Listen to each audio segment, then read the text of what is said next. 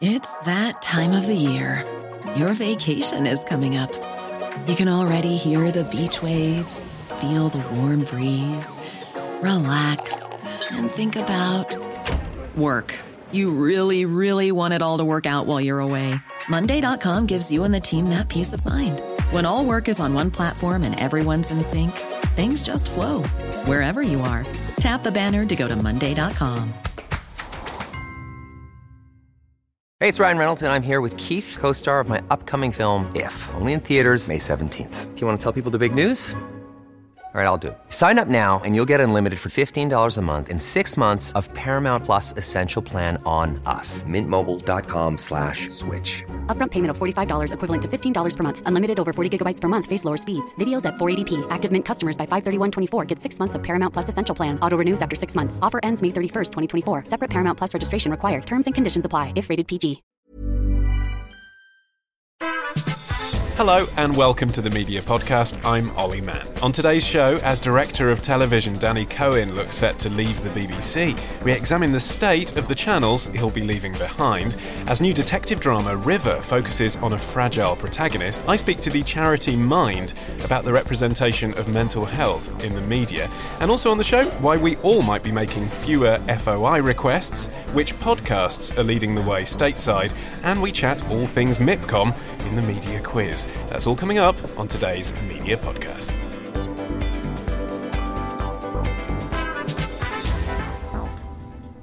And joining me today, back in our regular home at the Hospital Club, well, what a panel I have for you. The Dream Team.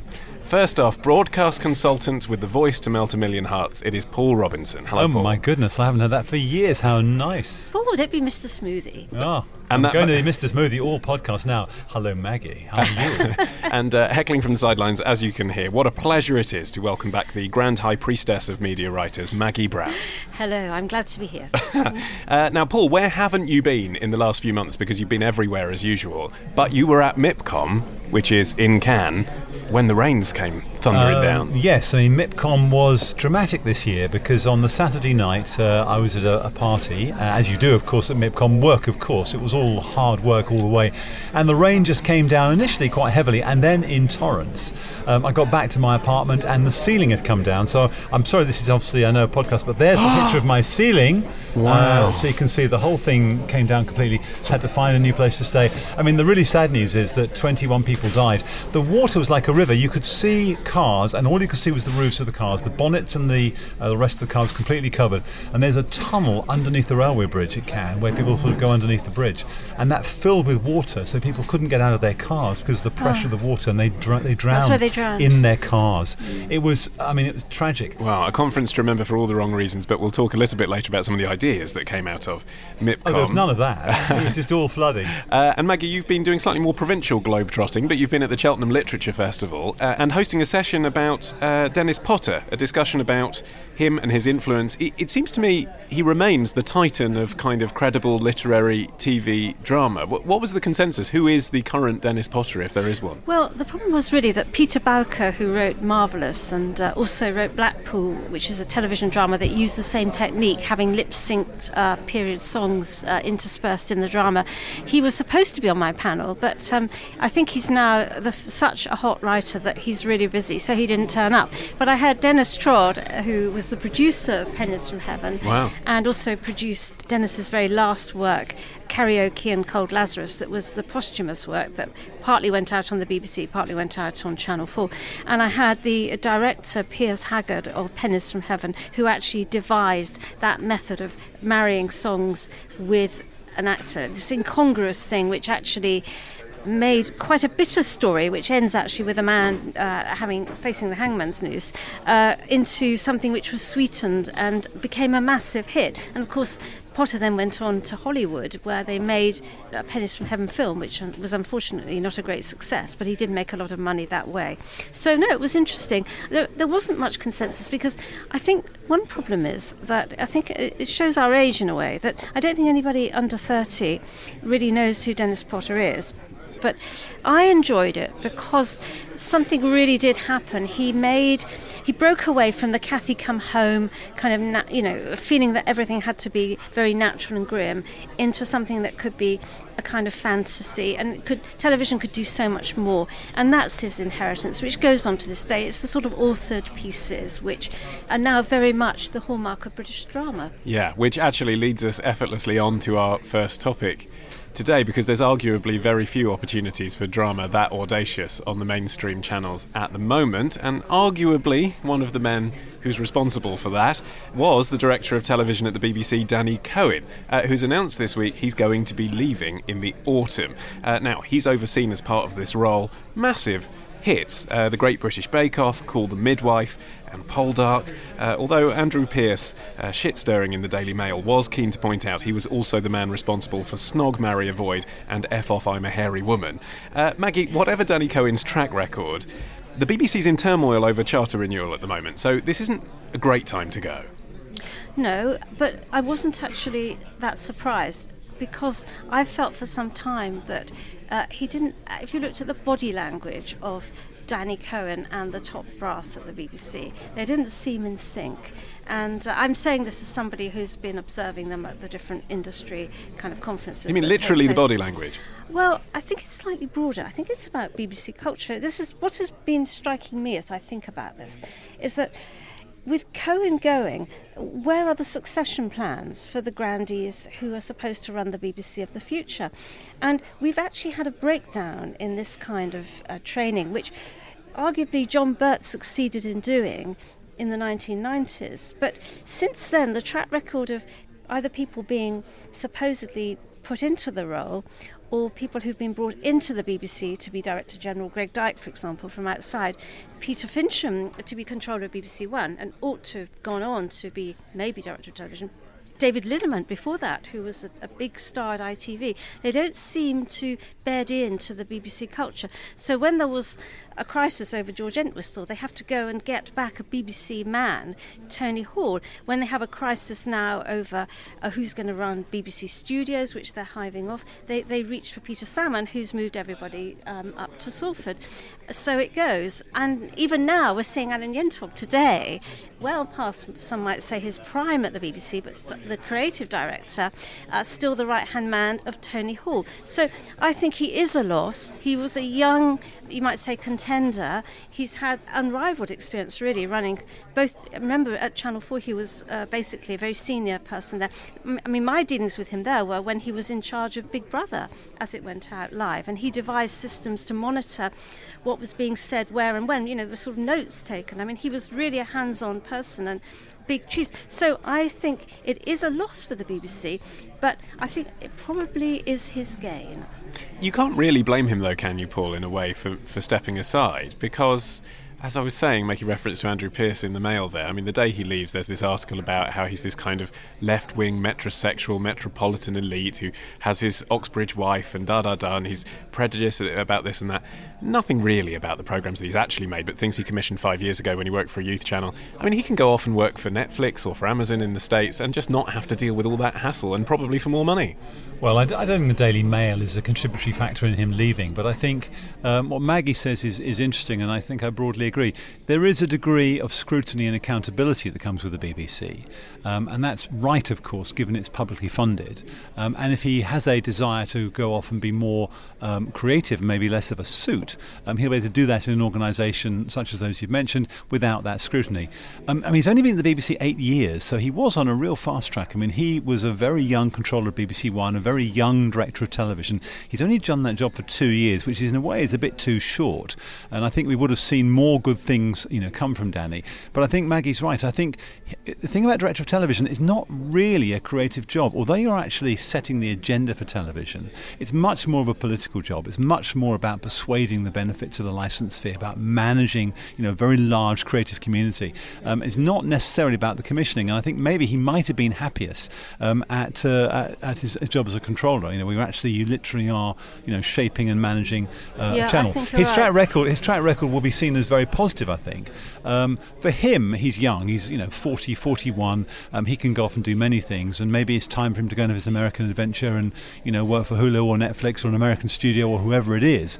And of course, he's not the first high-profile person to leave the BBC in the last 2 weeks. The other one being the senior vice president of digital at BBC Worldwide, right-hand man to Tim Davie, who's gone off to Netflix to go and head their technical operations in the US. So I think the BBC is seen as a place where creative content making is actually at its very best.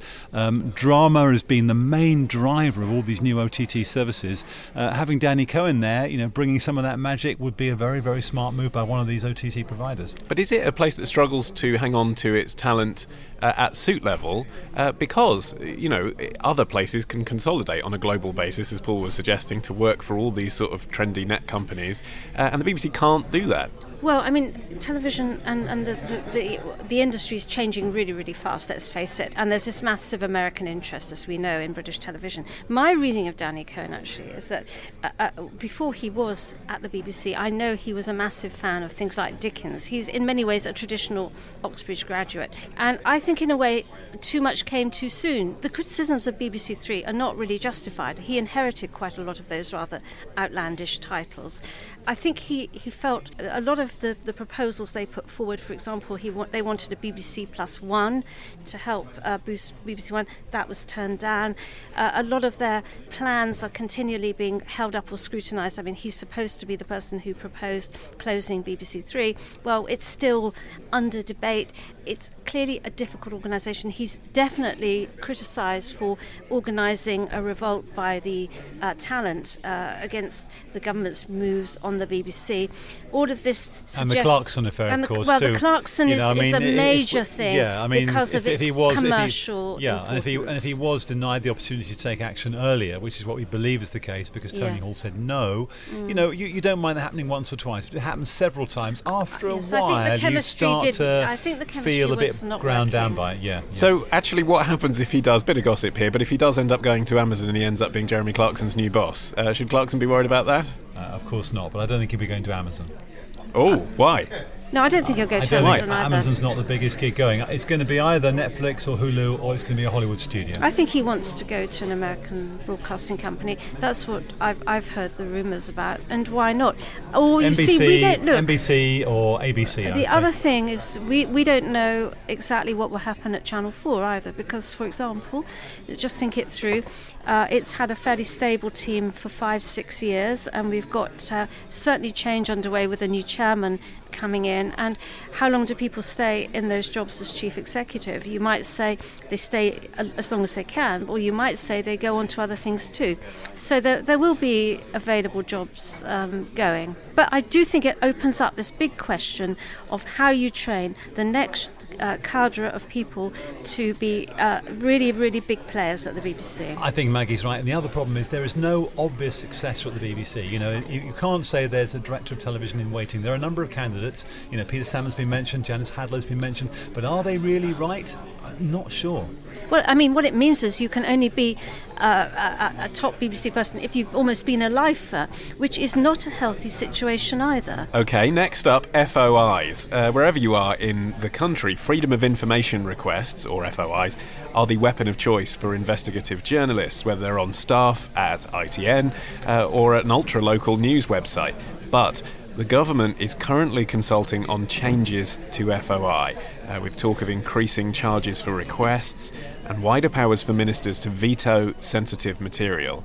Maggie, for those of us who perhaps read lots of stories based on FOIs and have quoted from them, I've broadcast about them, I've never actually done one. What is the process involved in getting a Freedom of Information request? How do you go about it at the moment? Well, I've only done one, and I didn't get anywhere, so I'm not really the person to ask, I think. I put one in and nothing came back. So to who? To the police? It was when I was writing my Channel 4 history, and now I'm trying desperately to remember, but I know I didn't get anywhere, which was rather sad. So you're already hitting brick walls. Have you ever done one, Paul? No, never done one. Therefore, it's no success, but no failure either. OK, so do we know what the changes are that they actually want to make? Look, the Freedom of Information regime has been going for 10 years, so it's a decade, although the Act it's based on is 15 years old. I think a review after 10 years is no bad thing. I mean, most things should and ought to be reviewed to keep them healthy. The problem with this review is that it seems partly to be an attempt to rein in the amount of freedom of information we get, to change the rules. And that's how the questions are. There's 7 questions sort of which are being posed, which they do seem to be framed in that spirit. And the other problem is that, now, it could be that there are things that need to be adjusted, but that's, from the journalistic point of view, that's what makes you very worried. The second, because overall, let's face it, freedom of information is a great thing, even if in the government's eyes it was inherited from a Blair government.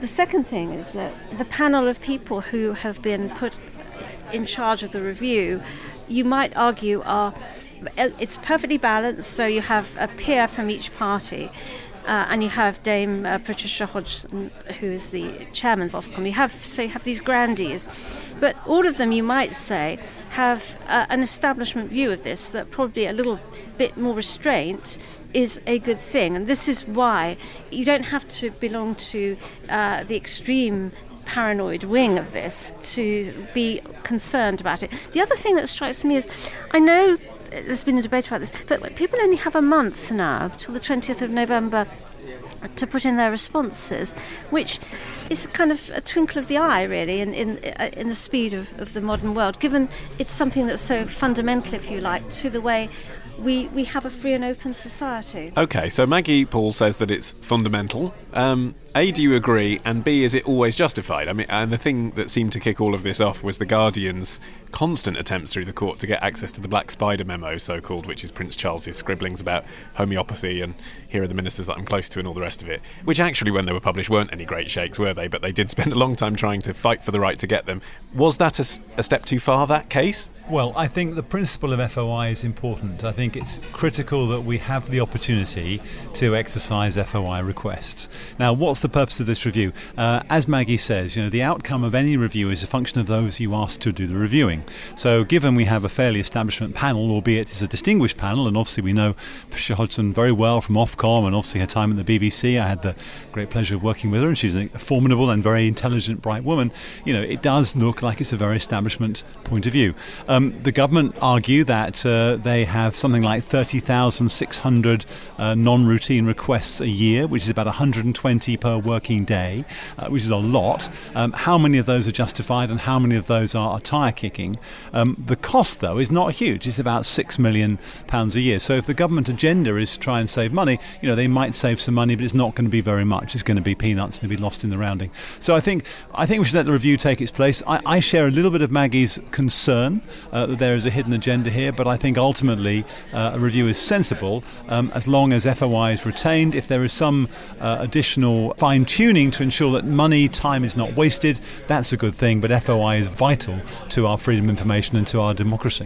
I mean, one of the problems is that the government executive, have a right of veto, and this veto they tried to exercise famously with the Prince of Wales's ramblings to ministers, and this was obviously overturned.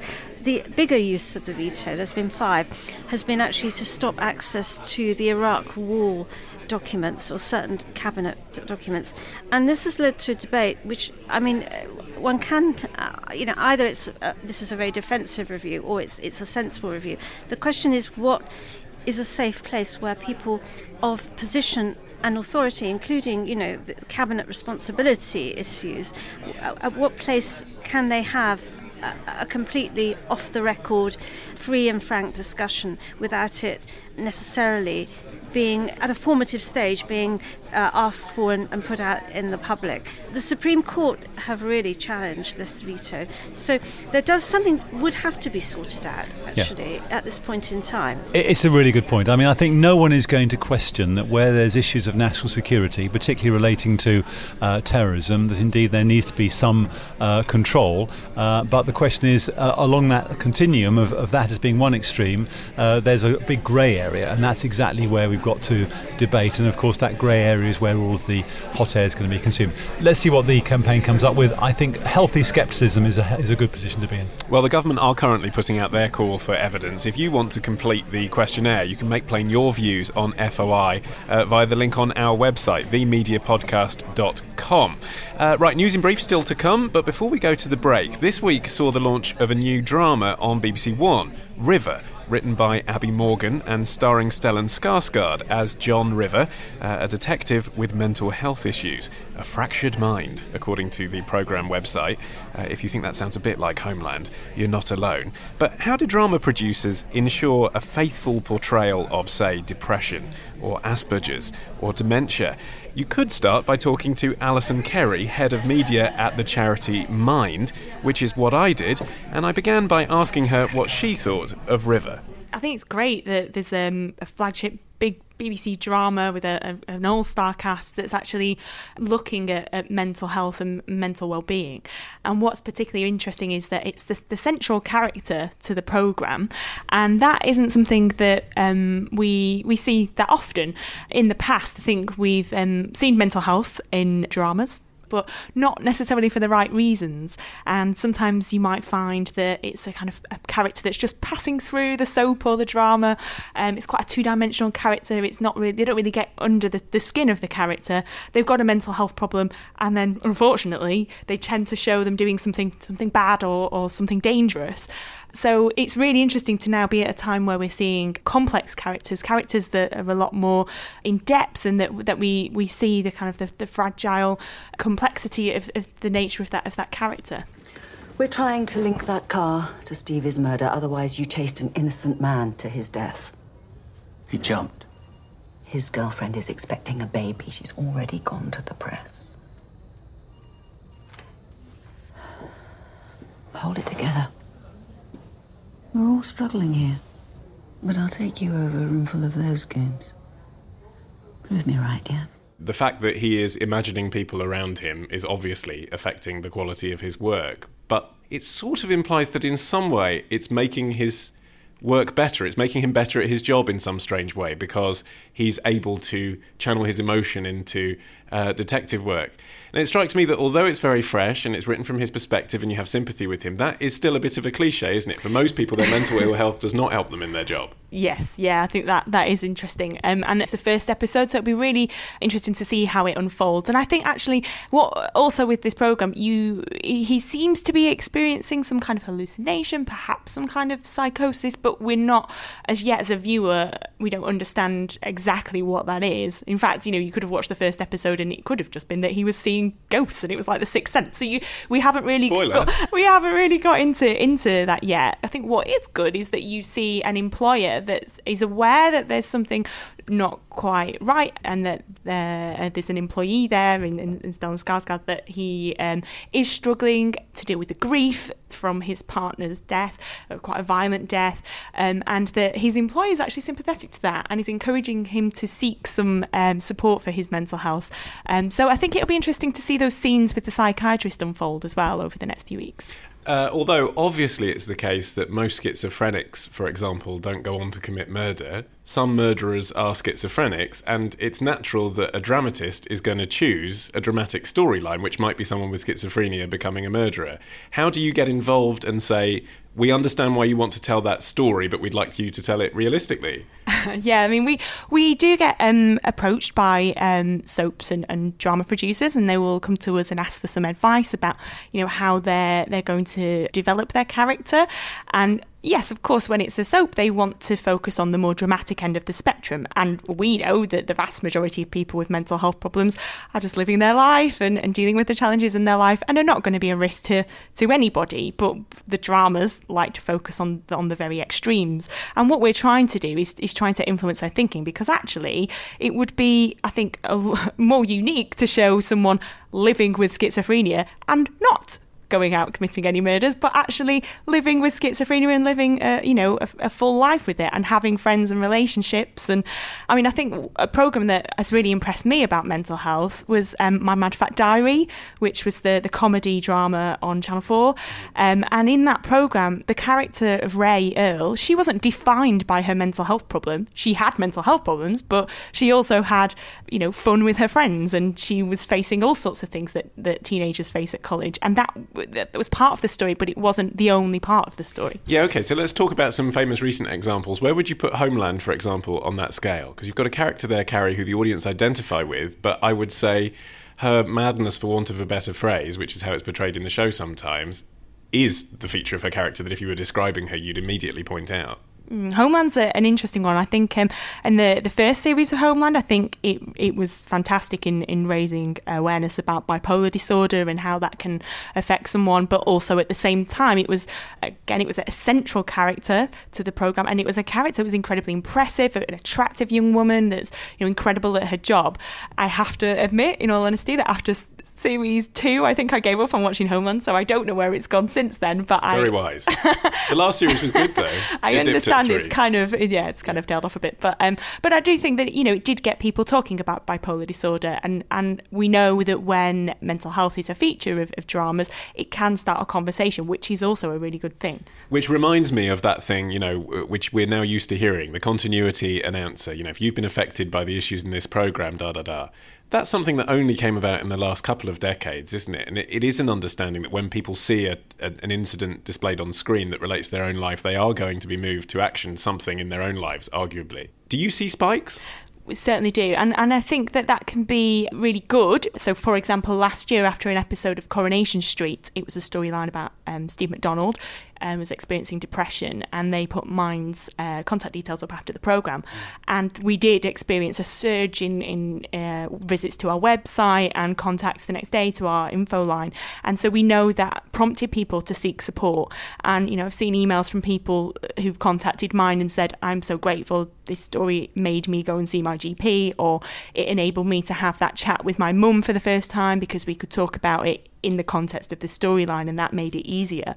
So we do know that it does directly impact people, and it encourages help seeking, which is fantastic. So if producers listening to this are working on a drama at the moment, or a comedy, I suppose, or even a documentary that features mental health issues, should they be getting in touch with you? At what stage should they be getting in touch with you and saying, we've got this content, can we work together? Well, we'd urge anyone who's thinking about covering mental health to get in touch with us as early as possible, because it helps inform the way that you look at the script, I think, rather than just bringing it to us when you are on your final draft and just doing it as a tick box exercise. And the other thing it enables us to do, and something we've done with quite a lot of soaps, is we've involved people with lived experience of the specific condition. So whether it's someone with postnatal depression or someone with schizophrenia, they've been able to go and meet the writer or meet the director or even the actor or actress and help inform the way that script is going to be portrayed and how it's going to play out. And I think it's really important that you are talking to someone who's been there, because they are the expert. They've lived through it, and they'll be able to give you a more well-rounded character than if you don't ask them one for support. And actually, whilst you're here, I should ask, because, having worked on a phone-in that was happening in the middle of the night on LBC, often people would call us in a fragile state, and I'd say, well, here are some numbers for you. And I'd not, to be honest, be absolutely clear at 2 o'clock in the morning that person was going to receive help apart from the Samaritans. What is the support that Mind offers to people? Is there a 24-hour number they can call, or is it just office hours? Well, our info line's available during the working day, but Samaritans, we would always urge people to contact Samaritans because they are there 24/7. But throughout Mind, we have a network of over 150 local Minds across the country. So if you're looking for counselling, if you're looking for support with your mental health, you want to meet other people who've experienced similar things to you, because peer support can be very important, you can access those things via Mind. Okay, and if you've been affected by any of the issues discussed in this discussion, then you might be interested in the Mind Media Awards, which is coming along in a couple of weeks, isn't it? What's the genesis of those? And who are the big winners likely to be? Can you give us any tips? I can't give you any tips on that. But the Mind Media Awards have been going now for over 20 years. And it started out really as a way of trying to encourage the industry, the media industry, to recognise that they weren't always handling mental health in the best possible way. And we thought, thought that, media like to win awards. They seem to respond quite well to that. So we were holding up examples of best practice and trying to reflect that back. And so this year, the Media Awards takes place 16th of November. We've got Jo Brand hosting this year. Jo, you might remember, has been a psychiatric nurse in the past, so she's very interested in mental health. And we've got some great entries on the soaps, particularly this year. Coronation Street, we've got Hollyoaks, Emmerdale, all the big soaps are in the mix.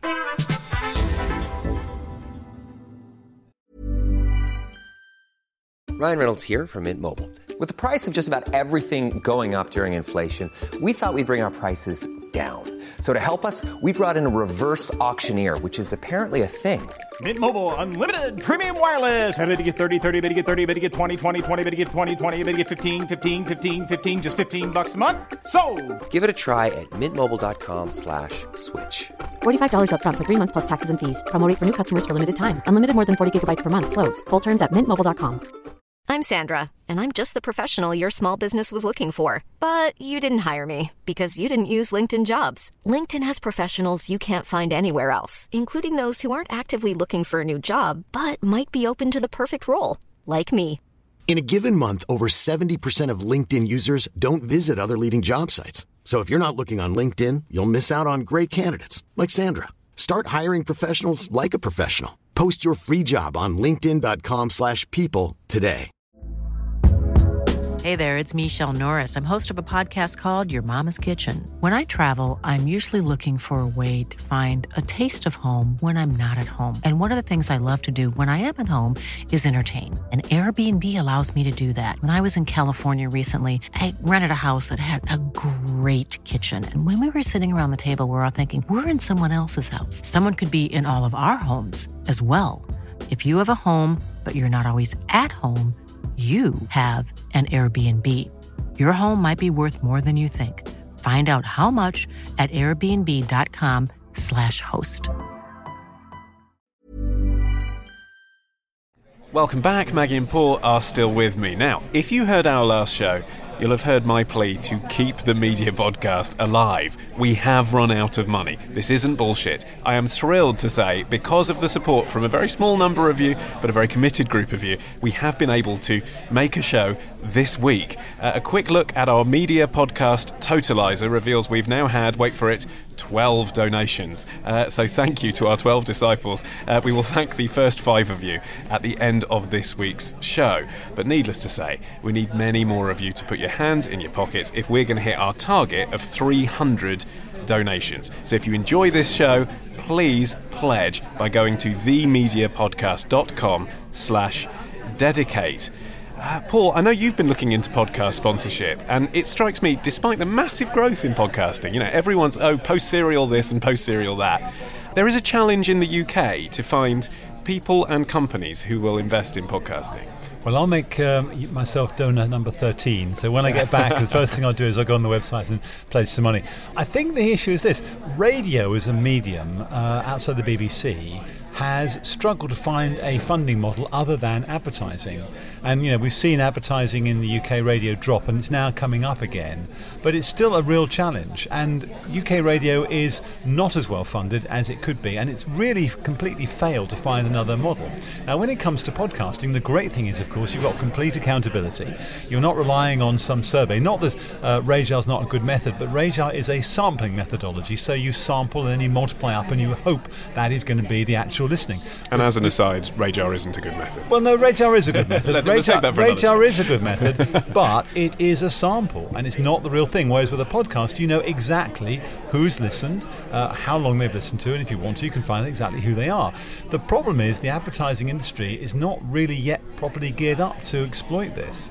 And so, I went and talked to a few people about this very podcast, and they say, yeah, very nice, and they show the figures and they look good, but they don't quite want to make the leap between, where they are now and supporting something that they can't sort of get their fingers around. The fact they can't see it being transmitted simultaneously to everybody, in the way radio is, one too many. This is people listening, when they're jogging in the park, or they're in the kitchen, or they're on the underground, or whatever they're doing. It's people listening at different times, and it's a great audience and a very powerful audience, but you can't convince sponsors. So it is a struggle. So more work to do, but I think the industry will catch up. But we're sort of trying to do something that's yet not accepted really by the advertising and sponsorship industry. Yeah, it's a weird thing, Maggie. I wonder the role that the BBC actually weirdly plays in the extent to which independent podcasters struggle to find financing in this country, because we are all weaned on the idea of quality programmes and now quality podcasts from Radio 4, 5 Live and the like being available for free at the point of use. In the US, they're used to public radio, they're used to pledge drives, they're used to the idea that if you want something that sounds a bit more intelligent, you have to pay for it. Is that fair to lay it at the BBC a bit? Yes. No, I just think America's a completely different market. I mean, public radio is a marvellous thing if you're of a slightly more serious disposition than just wanting shock jocks. And whenever I am in America, I always listen to public radio. In fact, it's pretty much always on in my daughter's house in the kitchen. So I was really interested in this whole subject from that point of view. I don't know whether the BBC is a culprit or not. I just think the markets are very different. This week, the US public radio station WNYC have announced they're creating a podcast production house. We know BuzzFeed are investing in podcasts. Vice are investing in podcasts. Why is there, Paul, this podcasting bug in the US where people are able to raise seemingly millions? We've got the bloke from Startup documenting his ability within a few weeks to generate millions of dollars of investment for podcasting. Well, I think a bit as Maggie was saying, podcasting actually is a new listening opportunity. You can listen to podcasts when you can't necessarily listen to the radio. And as you walk around the globe now, whether it's the US or it's the UK or it's in Europe, you see people listening to audio all the time. They're not necessarily listening to live radio, but they are listening to audio, and much of that is speech. So this is a new opportunity and there's a new demand for it. I think the other thing that's interesting is, aside from the content chief there, a guy called Dean Capello, great name, isn't it? He said, this is the way we're going to become a much bigger content company, period, very American. It's also about protecting their staff. They are under the scrutiny in terms of their financial resources. 70 million a year they need to run, and they have to actually rely on donations from listeners to make that work. And they want to keep their talented staff, their presenters and their producers. Presenters and producers, very important. So, of course, they see podcasting as a way of retaining that talent. Very smart if they can do it. They have, of course, got to raise 15 million. It's not just going to arrive. They've got to raise it. So the test is going to be whether they can convince people. If they do, it may well be that might help us here back in the UK, because we can use that sort of leverage and say, well, it's working in the States, now please cough up for the media podcast. Yeah, it's fascinating how these American podcasts as well are actually slowly taking away some of the public radio logos off their artwork and creating shows that just exist online. I saw the BBC are actually doing that with their Radio 4 documentaries podcast. It's now called Seriously ... with no reference to the BBC on the artwork because it's an international show.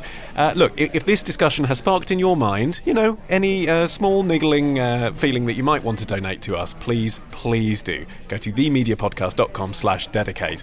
Or indeed, actually, if it sparked a discussion in your mind that perhaps you work in a place that can help us in the future raise some money in some other ways, do get in touch with us about that. OK, let's talk about some other news that's been going on. Channel 4 fighting back this week against government proposals to privatise the corporation. David Abraham spoke to the House of Commons Media Select Committee on Tuesday. Paul, what did he say? Well, what he said was that if Channel 4 was privatised, it would need to make a profit about 200 million a year. That's assuming a revenue of about 950 million, which is the current Channel 4 revenue. So what he's saying is, to do that, you've either got to bring in more money or you've got to cut costs. And fundamentally what that means is you change the nature of what Channel 4 is about. So what he said is, to do that, you'd have to actually put much more American content on there and critically a lot more entertainment content. So you'd see Channel 4 moving away from its remit of being risk-taking, doing innovative things, doing things which are not provided by the rest of the market, and focusing on big audiences and entertainment shows to make its money. So fundamentally,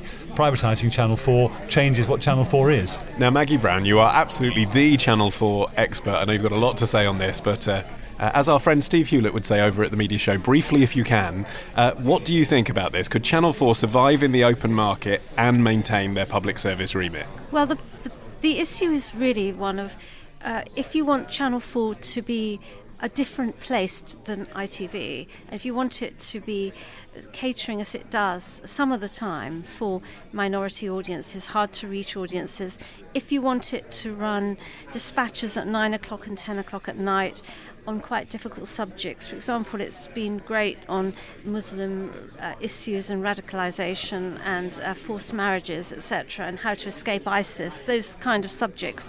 Then you can't really see it operating in a purely commercial way.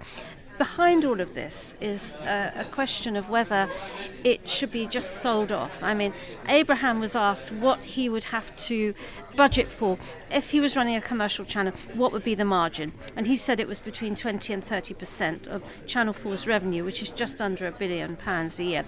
So, of course, that wouldn't necessarily eat into the programme budget, which is about 600 million. So that was a big issue. Secondly, of course, he's concerned that if it were to be sold off, for example, or he talked about it not being floated as a kind of come and get some shares, tell Sid, but actually sold as an entity, which is when it would be most valuable, obviously, because you would get control of it, that it could be very easily sold to an American broadcasting or media company, and that in the long term would change its whole focus. And there is a great truth to that, because even before ITV, whatever ITV's fate is, we have the example of it being able to change the kind of regulatory climate it's under now. It's different to Channel 4 because Channel 4 is directly accountable to Ofcom, but we have seen ITV loosen its regional ties and its commitments. We've seen it stop doing original children's programming. We've seen it become very heavily entertainment oriented. That's the downside. The plus side is that perhaps out of a review of Channel 4's ownership, something good can come out of this, because it is a very strange organisation. And over the past 32 years, it's changed from being completely subsidised by ITV companies and owned by the regulator to be, from 1990 onwards, apparently owned by us through the shareholder executive, i.e. a publicly owned company, but selling its own advertising. And now it's owned by the government, but it's a commercial operation, but it's supposed to be a not-for-profit organisation. So there are a lot of ambiguities built into Channel 4's position. The good thing that could come out of this would be some clarity about that. It may well be that at the end of the review, people say, well, we adjust it, but we don't sell it off, but we perhaps make it clearer what its public service return, its duty is to the country. It might be that changes a bit. Do you think it could be, as people have said, a second Channel 5 if it ended up being privatised? Well, obviously that's what David Abraham is warning us about. What is going on at the moment is that slots that could be very commercial, the 7 to 8 hour, the 9 to 10, sometimes the 10 to 11, they are running programmes which on the face of it are not commercial. Their commercial programmes are there too, but they actually put a lot of public service programming in the main schedule, the prime time schedule. That's the crucial thing that happens at the moment. That's what we get from them. So we do have to bear that in mind when we think about any changes. And I am a big fan of Channel 4 News, I'll say for the record. Speaking of which, actually, talking of journalism, this week we got the sad news that the BBC reporter Sue Lloyd-Roberts had died of cancer at the age of 64. Maggie, can you tell us a little bit about her career? Well, I mean, she started at ITN. She's been an inspirational freelance, really, going after really tough stories, foreign stories. I remember one too where she signed off from, it was an ITV News 10 o'clock report saying Sue Lloyd-Roberts with the disconnected. And this was a programme about people who were so poor that they were having their electricity cut off. I think this was back in, I don't know, harsh times in the 90s or something like that.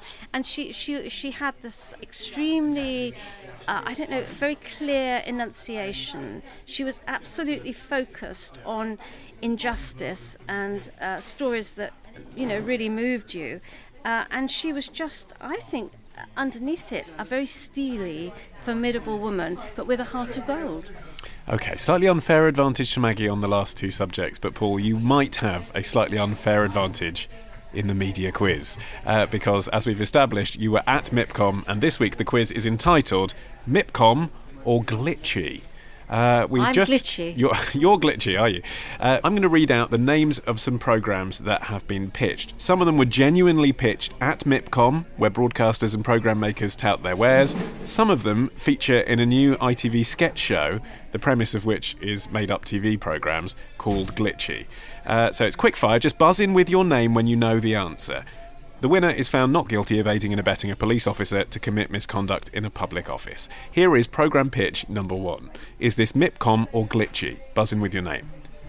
A social experiment cum dating show called Bikini Island. Paul, MIPCOM. Correct, that was being touted at MIPCOM. It is a format based on a show that exists in Denmark. Here is pitch number 2. A show where participants put everything they own into storage for 1 month and survive without their possessions. It's called Stripped. Maggie, I think that's perfectly possible, yes. So you're saying MIPCOM, not Glitchy? Not Glitchy, no. Yes, MIPCOM. You are correct, Maggie. It's 1-1. That is indeed a genuine format being touted on the French Riviera, despite the floods. Right, OK, still all to play for then. Here is format number 3. A fixed rig show with exclusive access to thousands of BT's public payphones in a show called 24 Hours in a Phone Box. Is it MIPCOM or is it Glitchy? Oh, that's a hard one. What do you think, Maggie? I'll say Maggie. I'll say You'll say MIPCOM. Or if you're going to say MIPCOM, I'll say Glitchy, and you're probably right. But I don't think I am, because there aren't that many phone boxes left anymore. Paul is right. It is from Glitchy. It is a made-up format. Well, thank you for that. That was sort of a shared. I think that's 1.5 each, actually. Yeah, well, you're being generous. Don't give away your advantage. I'm being Mr. Smooth today, because Maggie, you've been here the whole show. 2-1 to me, I think. 2-1 to you, except, well, unusually for the media quiz, we have a 4th question. Oh, my goodness. So there's still a chance of a tie. Maggie, we can still pull level. Here it is, format number 4. A new structured reality format set in the Wirral called The Real Jockey Housewives of Birkenhead. Glitzy. You've got to say your name. Paul. Well, Maggie, I'm afraid Paul has thoroughly trumped you. It is indeed a format from Glitchy, the new ITV2 show. But still, genuinely hard to decide between the two. So, Paul, congratulations, you're the winner. Thank you very much indeed. I will enjoy my coffee, and thank you, sponsors, for buying my coffee. I'm really grateful. And Maggie Brown, you are by no means a loser. Please come back very soon. I certainly will. Thank you. You can find all of our previous instalments and get new ones downloaded automatically straight to your phone. Just head to themediapodcast.com. Today's show is dedicated to the following fantastic people who made it happen. They are Hannah Cottle, Thor Laser, Tom Blakeson and Jonathan Blunden.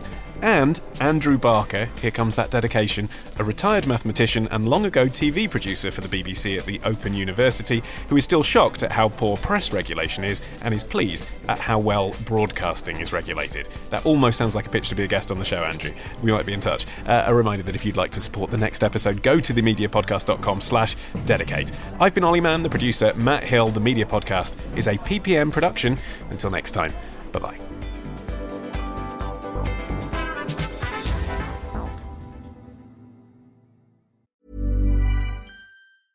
Imagine the softest sheets you've ever felt. Now imagine them getting even softer over time. That's what you'll feel with Boll & Branch's organic cotton sheets. In a recent customer survey, 96% replied that Boll & Branch sheets get softer with every wash. Start getting your best night's sleep in these sheets that get softer and softer for years to come. Try their sheets with a 30-night guarantee. Plus, get 15% off your first order at bollandbranch.com. Code BUTTERY. Exclusions apply. See site for details. Even when we're on a budget, we still deserve nice things. Quince is a place to scoop up stunning high-end goods for 50 to 80% less than similar brands.